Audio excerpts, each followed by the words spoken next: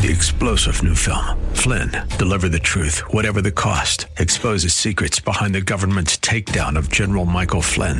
Flynn knew what the intel world had been up to. He ordered the first audit of the use of contractors. This set off alarm bells. He told the truth. He was the most dangerous person for Donald Trump to hire. They had to get rid of Flynn. Flynn, deliver the truth, whatever the cost. Available now. Watch it today. Go to salemnow.com. salemnow.com. This is the Word to Stand On for Life with Pastor Ron Arbaugh. Your word is sharper than any two-edged sword,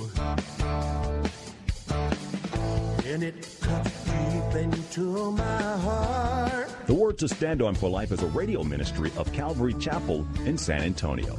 A live call-in show here to help you answer your questions about the Bible and how to apply the Word to your daily life. For more information on Calvary Chapel, visit our website, calvarysa.com. Get your Bible questions ready and call in now to 210-340-9585. It's The Word to Stand On for Life with Pastor Ron Arbaugh.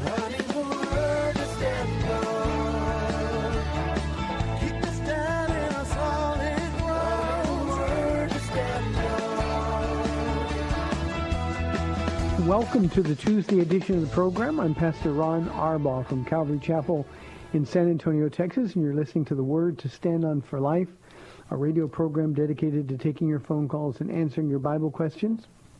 Whatever's on your heart, whatever you might be going through, if you have any questions, we'll do the best that we can to provide direction through God's Word. Our phone numbers for your live calls are 340-9585. That's the local number, 340-9585. You can also call us toll-free if you're outside the local area by calling 877-630-KSLR. Numerically, that's 630-5757. You can email questions to us by emailing questions at calvarysa.com or via our free Calvary Chapel mobile app. The questions come to us that way as well. If you're driving in your car, the safest way to call is to use the free KSLR mobile app, and you'll be connected directly to our studio producer, 340-9585. As regular listeners know, yesterday was not a live program. We did a repeat broadcast. And I'd like to spend just a couple minutes, if you will indulge me, getting personal with you and explain what happened, why we were off the air. Our church family suffered a real tragedy yesterday. 8-year-old Nehemiah Perez was killed in a car accident. The accident happened a little after 10:30 yesterday. Nehemiah was born here at this church and had as big a heart for Jesus as it's possible for an 8-year-old to have.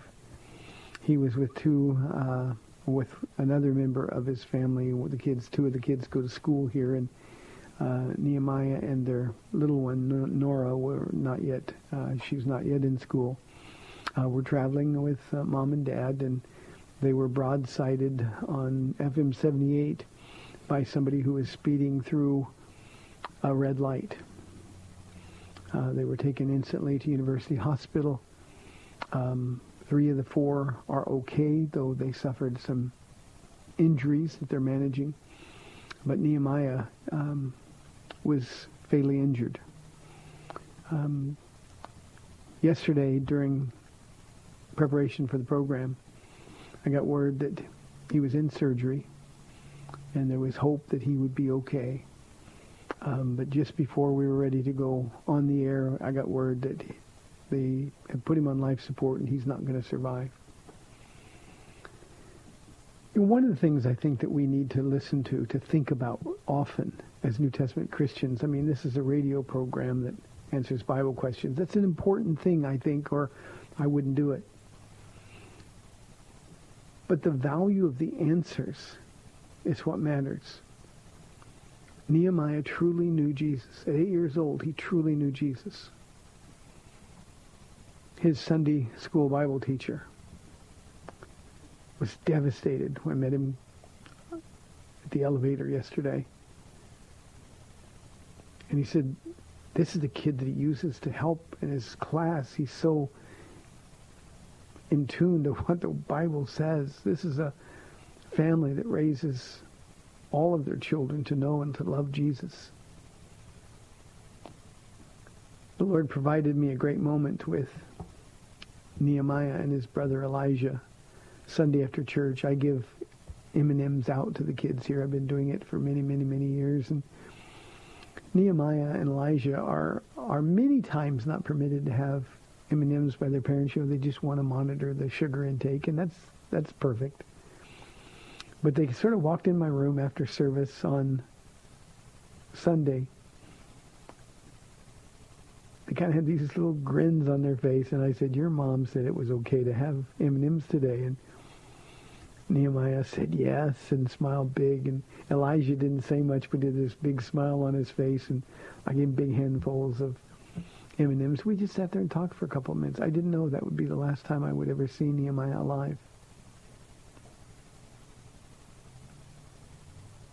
I held him as an infant, a newborn. I dedicated him. And I know I've said this to you before, but a day that started out like any other turned out to be a day that was unlike any other. Nehemiah is right now being readied to donate his organs. There was no doubt that that is what he would want to do. Mom and Dad couldn't sign the consent forms quickly enough. I even said I really would like, if possible, to meet the little boy or little girl who gets his heart, because I want to explain to them what a big heart that really is.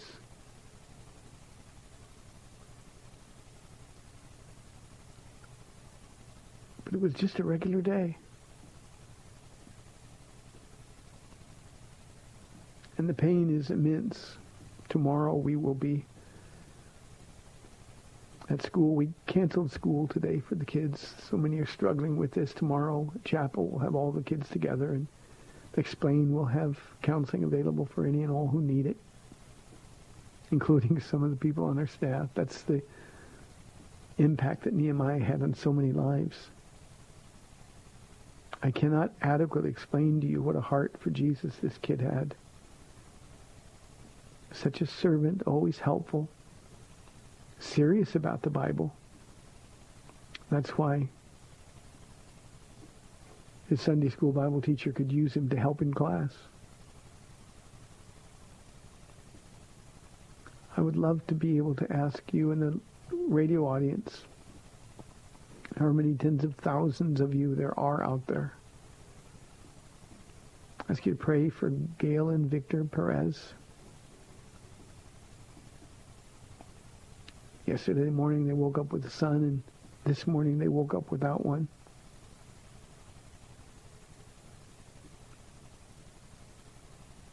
We can't even begin to adequately communicate the pain and the emptiness, the shock. I would ask you to pray for his oldest sibling, his sister, Evan.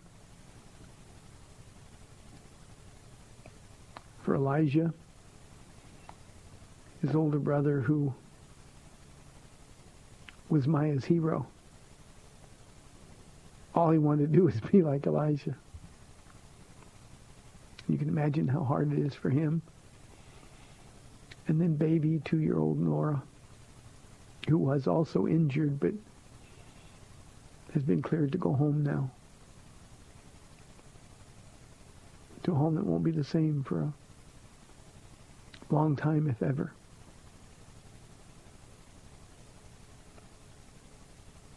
We would covet your prayers on their behalf. We would covet your prayers for our church family that's hurting so desperately. These are difficult things to process, to understand. In reality, there's no understanding. Things just happen. These are times when our trust and faith in Jesus is tested like at no other. Here's what I know about the Perez family. They love Jesus with all of their heart. I won't presume to say that they're going to be okay. That would be trite. But they will survive and they will love Jesus. And Jesus will comfort them in ways that we can't possibly understand. Our church family will survive. But we're in a lot of pain and we would appreciate your prayers. This was an extraordinary young man. Extraordinary. And it was because he loved Jesus. Moms and dads in the audience. Victor and Gail's children are going to be okay. It's hard. But they're going to be okay because this is a mom and a dad who sits with their children and reads and teaches the Bible. Jesus is the center of everything that they do and say. Victor's a tough guy, a Marine who has served our country in exceptionally dangerous places.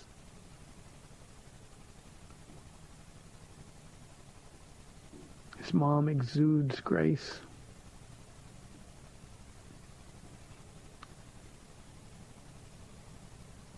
We just need to know people are praying. I'd also like to include on that prayer list Orville and Diane, Grandma and Grandpa. Really, really hard things. And if you think about it, maybe you could pray for us.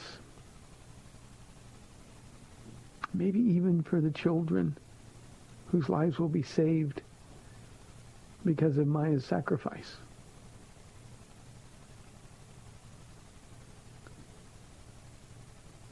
Maya is in the presence of Jesus. I was thinking yesterday at the hospital how old he was in heaven. It was just a few days ago, last week, that I got a question on this program about how old will we be when we're in heaven. I don't know the answer to that. But whatever perfect is, that's how old Maya is. And Jesus extended his arms, and Maya jumped onto his lap, and I'm sure they had a great laugh. I can see our 8-year-old Maya. That's the only way I can see him, of course, with a big old crown on his head. And Jesus looking and telling him how good he looks with that crown and thanking him for helping Mr. Jonathan at Sunday school, for ministering to other kids. He had sort of an ingrained sense of sensitivity to the hurts of other kids.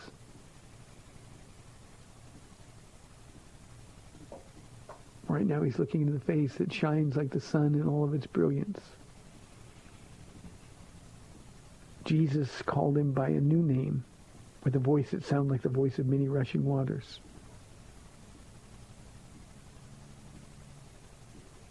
Instantly, though Maya had never heard that name, he knew it was him.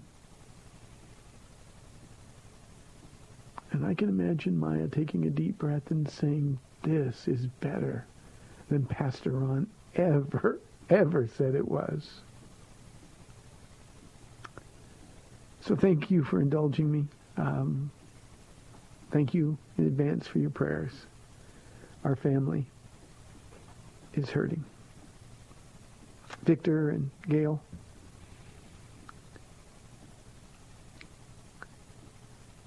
we have nothing to say except we're so sorry.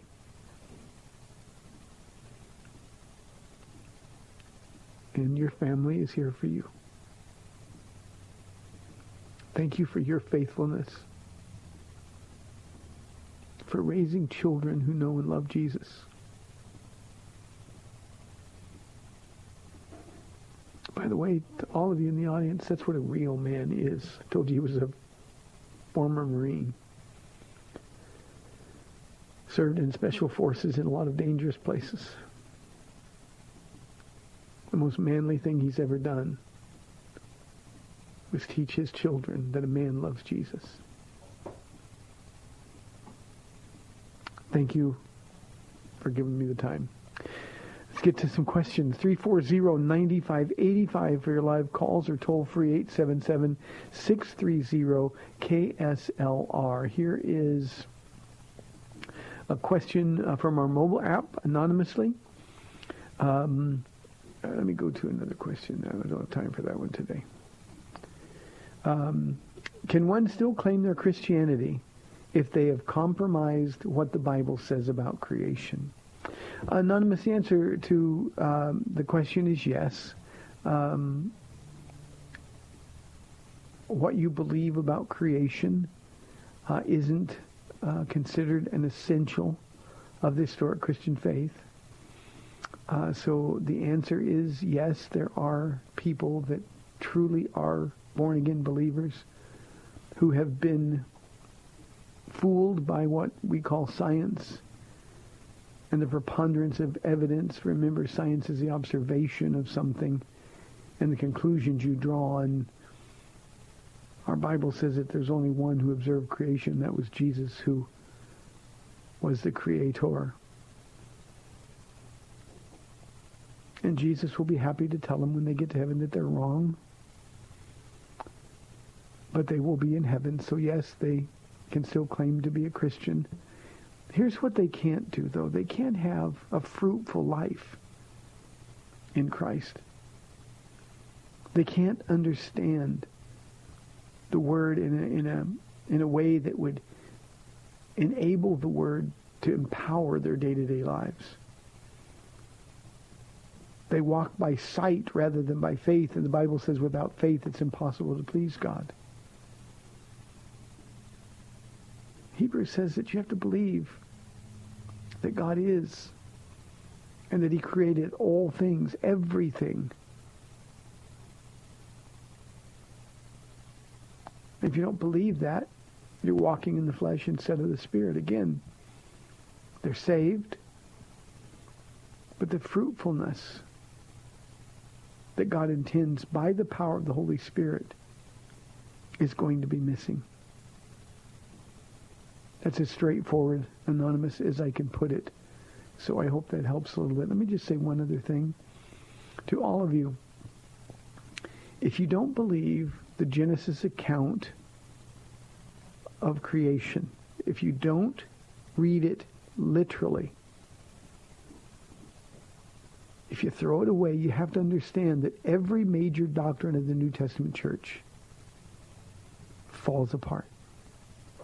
Not some of them.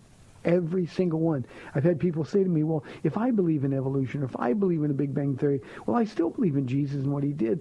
But you see, if you believe in anything other than God as the creator, and in 6 literal days he created everything, well, then you don't understand the depth of his gift to mankind that saves. You don't understand atonement. You don't understand that Jesus loved you so much he couldn't bear to see you suffer and be ashamed, so he took the suffering and he took your shame. You don't understand man's inherent evil, that there's nothing good in us, in our flesh, if you don't believe the literal account of Genesis. Then you don't really understand that you need to be saved from yourself, from sin. So those are very important things, Anonymous, and I hope and pray that your friend or the person you're talking about, whoever it might be, will prayerfully consider what the Bible says. One other thing, I know I said that would be my last thing, but here's one other thing. As believers, if we're going to produce fruit in our life, we have to make a decision that the Bible really is God's Word. That the Bible really is God's Word. If it is not, then we have nothing from God. We're on our own. If it is, we've got to believe it by faith. That doesn't mean there's no evidence. But we have to make a choice in this world who we believe. Do we believe what is called science? A science that begins with the proposition that there is no God? Or do we believe Jesus? And the choice is that cut and dry, that black and white. 340-9585 for your live calls and questions, or toll-free 877-630-KSLR. Here is a question from Drew, actually two of them. Good to hear from you again, Drew. He says, I've often wondered why God didn't create Eve at the same time he created Adam. The Bible says in Genesis 2:20 that no suitable helper was found. That passage seems to say that Adam was looking for a helper and a mate. Think about it. When he created the animals, they were created male and female at the same time, right? Since God knows everything, he already knew that Adam would look for a helper, so why not create Eve at the same time? You think the reason he delayed was because Adam would have been distracted with Eve around and not been able to name all the animals? Well, I can answer the last part of that question very simply. That's not the reason. What we don't understand about Adam's creation, he was born in a perfect creation. And he was born in and with the glory of God. So he didn't think about things like you and I think about things. In fact, this is what's so important about the question that you asked, Drew. The reason that God created Adam first was because Adam, born into perfection, had no understanding that he needed anything at all. I mean, he had God, he had a perfect creation. The Bible indicates that he and Jesus walked in the cool of the garden together before the fall. He didn't know he had a need for anything. He didn't know he was lacking anything. And it was God and God's goodness that made Adam aware of something that God already knew. It's not good for man to be alone. So he put the animals in front of Adam and created a desire for a mate. Now, we don't know how many animals walked by, but we know, as you indicated, Drew, that they walked by two, male and female, and Adam named them. At some point in that process, Adam, who had to be brilliant, by the way, he came to the conclusion, hey, everybody has somebody but me.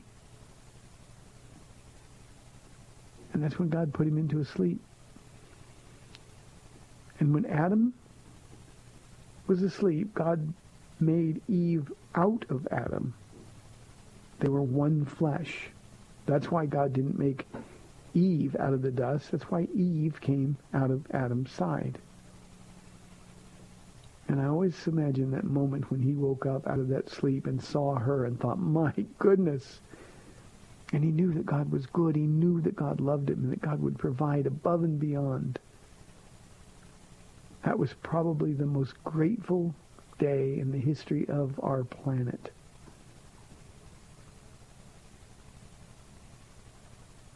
And God provided the gift. So, Drew, I'll get to your second question on the other side of the break. But understand what the Bible's telling us. When in fact, a story is given to us. He's not asking for our opinion. He's certainly not asking for us to evaluate it from our human perspective, our limited understanding, but instead look for the goodness of God in the statement. And the goodness of God here was very simple. God knew it wasn't good for Adam to be alone, and Adam didn't know it, so God had to show him. And as a pattern for marriage forever, two became one. Well, that had to begin with the first marriage where one came out of the other. So I hope that helps. 340-9585 for your live calls and questions. Here is, well, Drew, let me take your second question. I think I've got time for it. Your second question, you say, is on atonement. There are several theories on why Jesus had to die on the cross. Can you explain what the Bible says, which will eliminate the word theory from the debate? That's a simple one, Drew. The Bible says that without the shedding of blood, there is no remission of sins. Sin is the only death is the only acceptable sacrifice. So he paid the price. The punishment that we deserved, Isaiah says, the punishment that brought us peace was placed upon Jesus. He was crushed for our iniquities. A perfect man had to die. Blood and bulls and goats were told, and The New Testament isn't satisfactory. So a perfect man, a sinless man, had to die, and he would then become an acceptable sacrifice. But it couldn't be a near death. It couldn't be, okay, I'm going to wipe out sin and let him start over. That's the Old Testament concept of atonement. The sins were covered over from year to year. But he had to take away our sin. And 2 Corinthians 5:21 succinctly says, he who knew no sin became sin, that we might become the righteousness of God. And Jesus gave up his spirit. He paid for our sins. It is finished. The Greek word is tetelestai. The debt is paid. And that's what the atonement is all about. If our sins weren't paid for, if our sins weren't punished, then there is no heaven for us. That's what the atonement did. That's the value. Drew, thanks. Good to hear from you again. We'd love your live calls and questions. You're listening to The Word to Stand On for Life, 340-9585 or toll-free 877-630-KSLR. We'll be back in 2 minutes.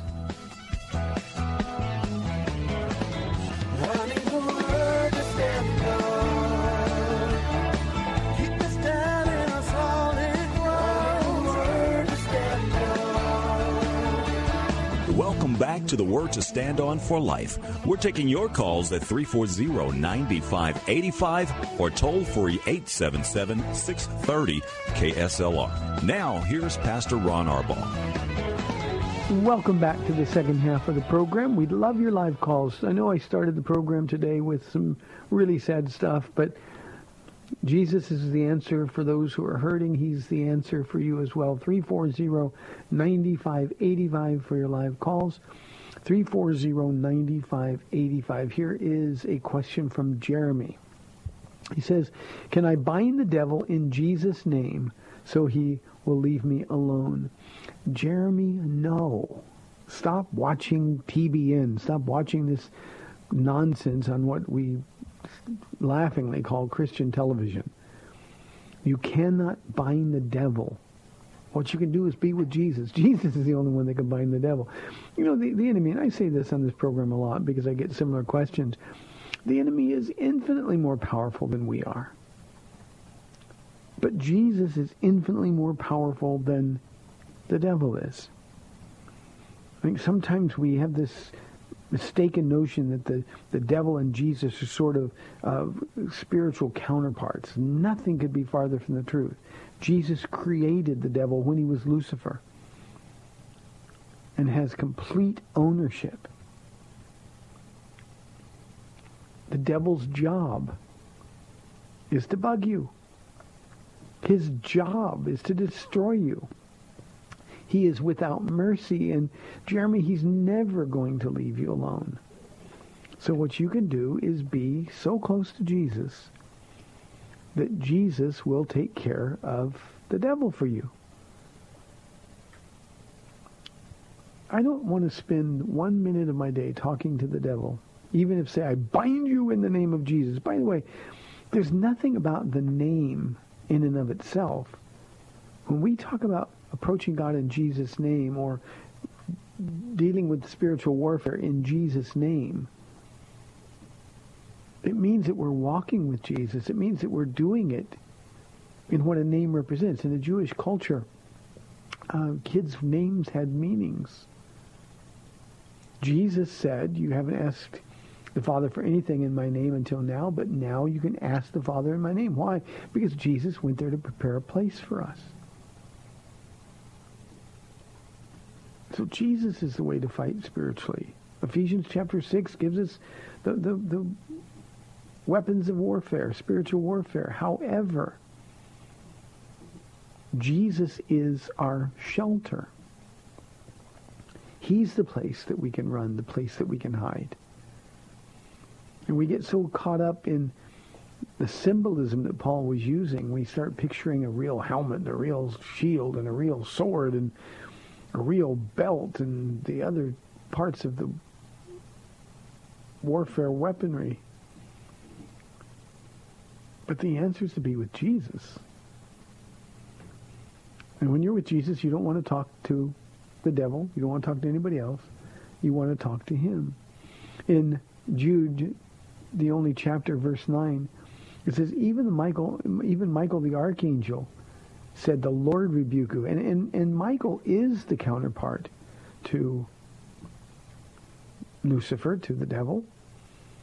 Michael's the one who fights him. Michael's the one who advances God's cause in the spiritual realms. But you see, Michael has a healthy respect for his power. So Michael says, the Lord rebuke you. Now, you can't say the Lord rebuke you, Jeremy, if you're not walking with Jesus, if you're not walking in the Spirit. I think sometimes we want to just live our lives any way we can and just throw out Jesus' name like it's a lucky rabbit's foot or something. And why didn't the devil go? James says, resist the devil and he will flee from you. But too many of us, we forget the resisting part and we just give in. Well, I tried to withstand the temptation, but I just couldn't. No, if you're with Jesus, you can. So please spend way more time in your Bible than you do watching Christian television. I'll be praying for you, Jeremy. Here is a question from Patrick, a timely one. He says, with Good Friday coming soon, it seems strange that we call it good when Jesus was murdered. What am I missing? Patrick, I don't think you're missing anything. Names of these days are given by people. The Bible never says it's Good Friday. It's a tragic Friday. It's the most tragic day in the history of our world. Jesus was crucified. Jesus, who was perfect, was murdered. There's nothing good about that. Now, we know that God works all things together for the good of those who love him and who are called according to his purpose. So truthfully, it turns out good because Jesus got what he wanted. He wanted you and he wanted me. But there's nothing good about it. When Jesus walked into Jerusalem days before what we call Good Friday, you remember, Patrick, that they also called that Triumphal Entry Sunday. We call it Palm Sunday. Well, there was nothing triumphant about that entry at all. It sounded like it was a victory. It sounded like things were well. I imagine the disciples just watching the crowd shouting, Hosanna, Hosanna, blessed is he who comes in the name of the Lord. I'm certain the disciples looked at each other and thought, hey, this is turning out better than we thought. Jesus must be wrong. No, he wasn't wrong at all. He knew the hearts of men. That's why repeatedly we're told he committed himself to no man. Why? Because he knew what was in their heart. So, Patrick, you seem to get it completely. By the way, and I can tell everybody in the audience this, on Good Friday, the last Friday of March, we have a very special Good Friday service here at 7 o'clock. People need to get here really, really early because we run out of space early. We have a cross that's at the front of the sanctuary, and people are in line we give them a piece of paper and a pen, and they write down whatever it is that they need to put at the foot of the cross, sins, problems, whatever it is. And they walk up, and while the worship is going on, they nail those things to the cross. Throughout the entire worship time, you'll hear the pounding of nails into the cross as we put those pieces of paper. Then we take that cross with us to Judson High School, the Performing Arts Center, for our Easter services, with all of those things nailed on there, those sins, those things that bind us, those things that are destroying us. And on Sunday, we put a wreath or a scarf of victory over it, because that's what Good Friday accomplished. Victory over death. So, Patrick, great question.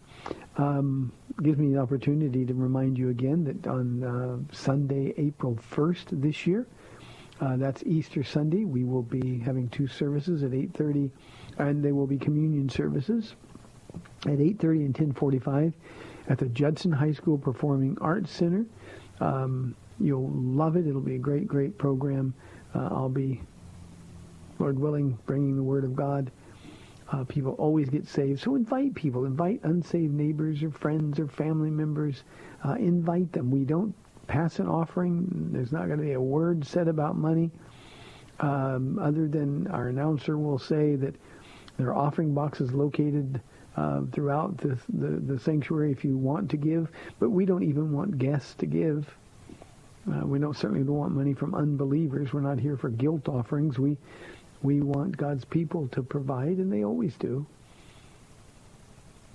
But the most important thing to remember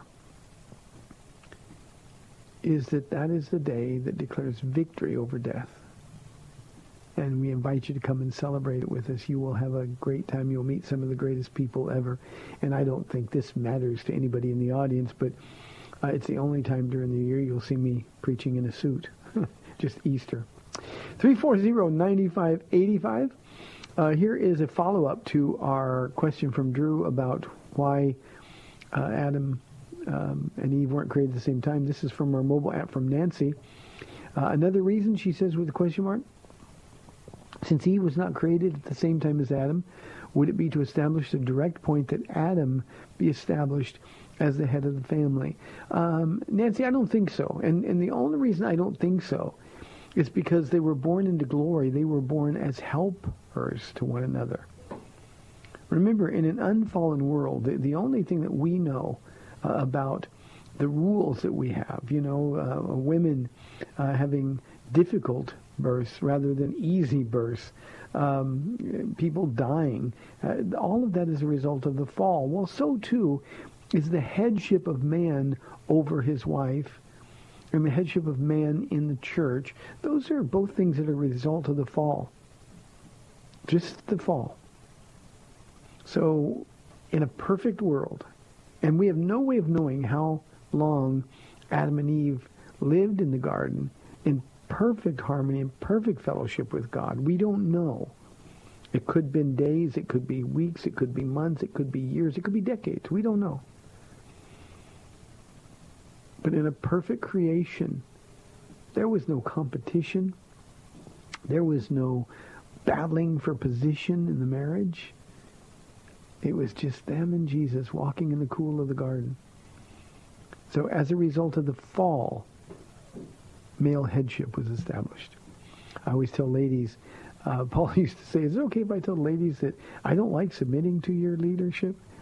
And she loves me, and I understand what she's saying. Every bit of our flesh wants to be in control. And that's what God said. Your desire will be for your husband. That sounds good, but what it really means in Hebrew is that your desire will be to master him, to rule over him. But he will rule over you. That's a result of the curse, the fall of man. Nancy, thank you for the question. Here is a question from Andy. Interesting. Did Jesus have a last name? No.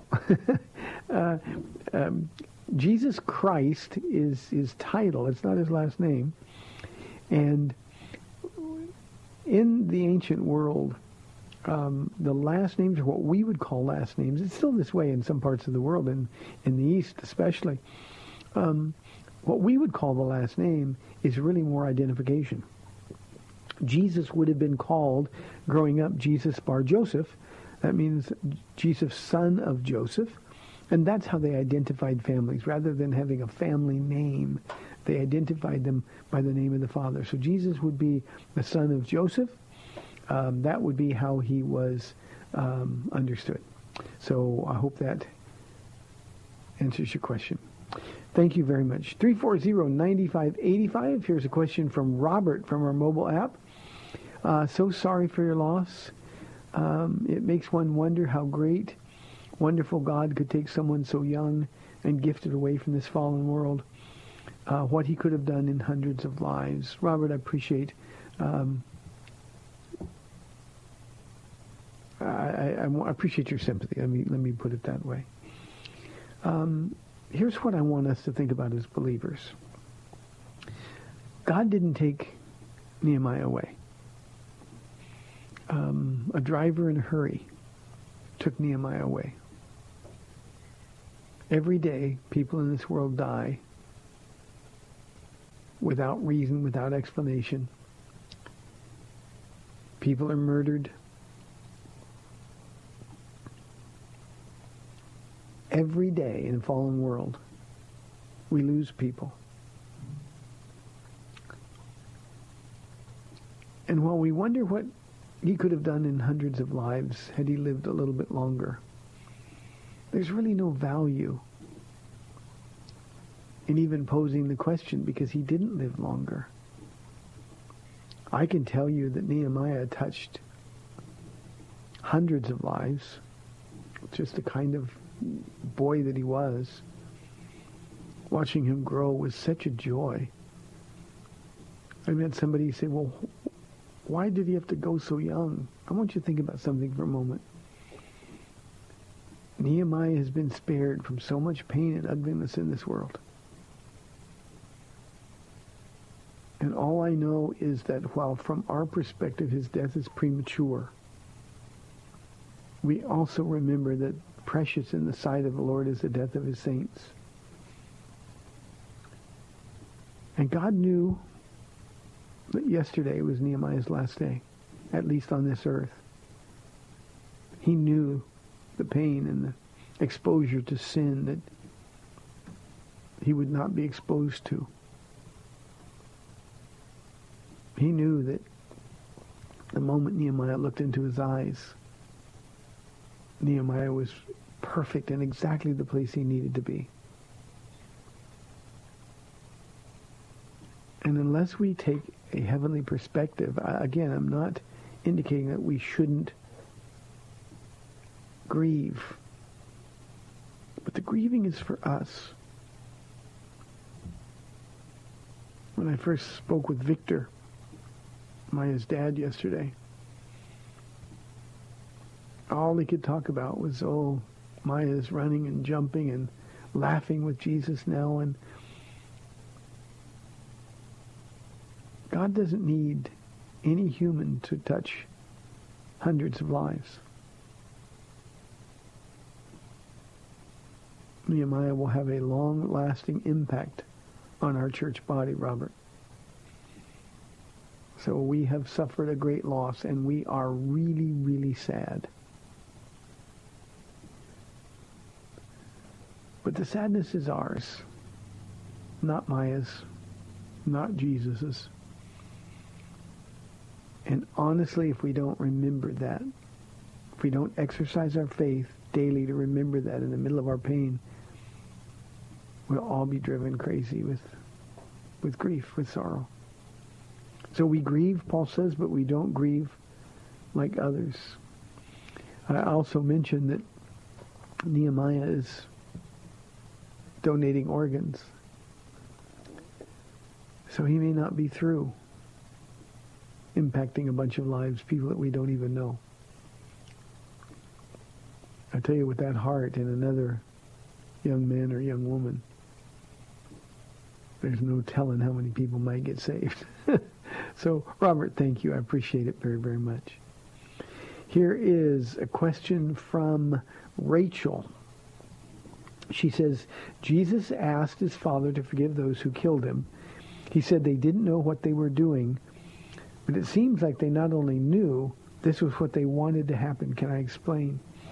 Yeah, a couple of things. When Jesus cried out, Father, forgive them, for they know not what they do, and when he was crying out, Eli, Eli, lama sabachthani, my God, why have you forsaken me? He was evangelizing. With the, my God, why have you forsaken me? He was quoting a widely accepted messianic psalm. In other words, he might as well have shouted from that cross, I'm the one, I'm the Christ. So he was moving on people's hearts even in the middle of his agony. But imagine the impact of saying out loud, Father, forgive them, for they know not what they do. Now, I'm going to give you just two examples, Rachel. The first, of course, is the thief on the cross that what we would say got saved. He heard everything that the people were accusing Jesus of. He heard the insults. He saw the beating that Jesus took. He was so close to him that he could hear Jesus speaking, even though Jesus would barely be able to get any volume at all because of the pain, the agony, and the lack of oxygen. He was that close. Now, we know there were two thieves. They both had the same chance. They heard the same things and saw the same things. But only one was moved. The Bible says he endured the agony of the cross for the joy set before him. Well, that one repentant thief was part of that joy. I'll give you another example. How about a man named Saul of Tarsus? When he was ordering the death of Stephen, as angry as he was, as vicious as he was, what do you think he thought about when he heard Stephen say, "Father, lay not this sin to their charge," or to their account, literally? We know that when Jesus appeared to Saul on the road to Damascus, Jesus said to him, "Saul, Saul, it's hard to kick against the goads, isn't it?" Now, what that means is that Saul of Tarsus was running from Jesus as he was persecuting Christians. He was running away from something that he knew was true. Why would that bother him? Because there was no doubt there was a young Pharisee. At Calvary that day, Jesus died. And when he would have heard Jesus say, "Father, forgive them, for they know not what they do," he would have been so angry, so infuriated. That would be when his mission to oppose and to destroy God's church began. And now, as he gives permission for Stephen to die, to be stoned, he hears Stephen say the same thing at that moment. The conflict in his heart and his mind had to be overwhelming. Now, we know he got angrier, but the source of his anger was his running away from God, trying to push back against what instinctively he knew was true. And it took Jesus apprehending him on the road to Damascus to change all that. So, Rachel, they knew what they were doing. They'd planned it.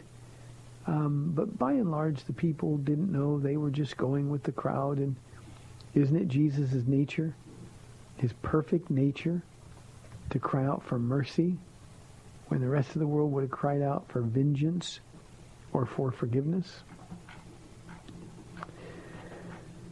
We got 4 minutes. I thought I had longer. I'm talking too much. Here's an anonymous question. Pastor Ron, how can I get past my guilt about committing adultery? Well, first you've got to believe that Jesus' death was sufficient. You know, you can do guilt, but the Bible says there's no condemnation for those who are in Christ Jesus. You've got to decide whether or not you believe it.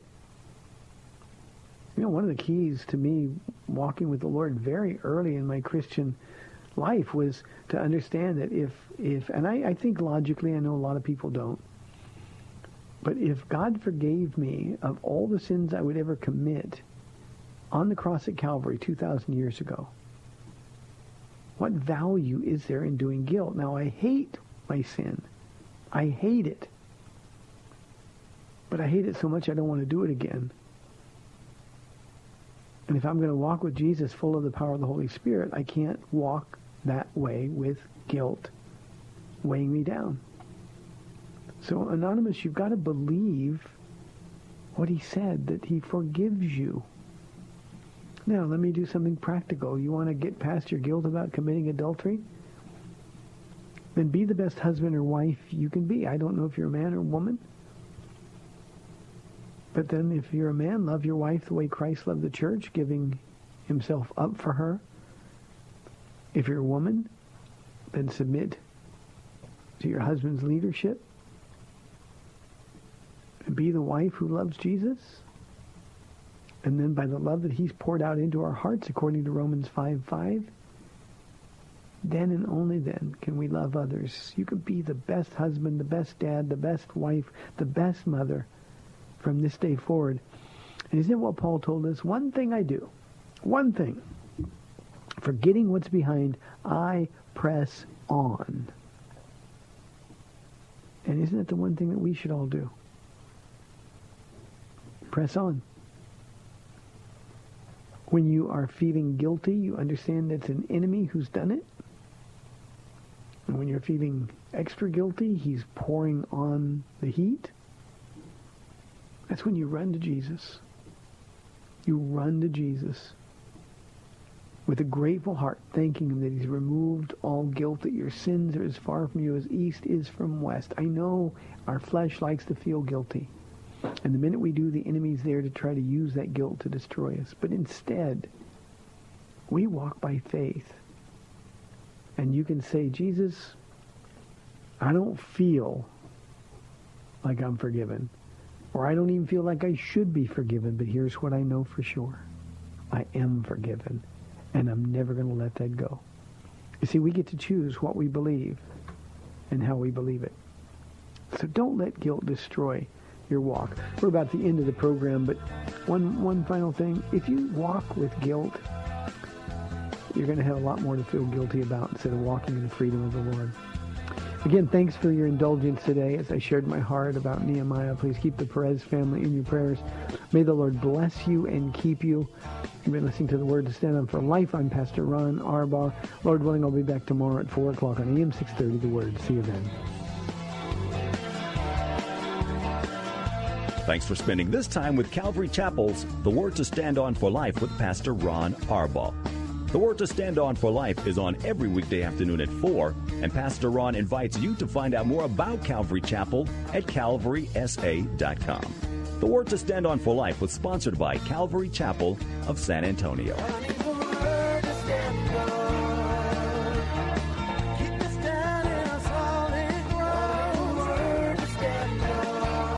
Three-star General Michael J. Flynn, head of the Pentagon Intelligence Agency, knew all the government's dirty secrets. He was one of the most respected generals in the military. Flynn knew what the intel world had been up to. He understood its funding. He ordered the first audit of the use of contractors. This set off alarm bells.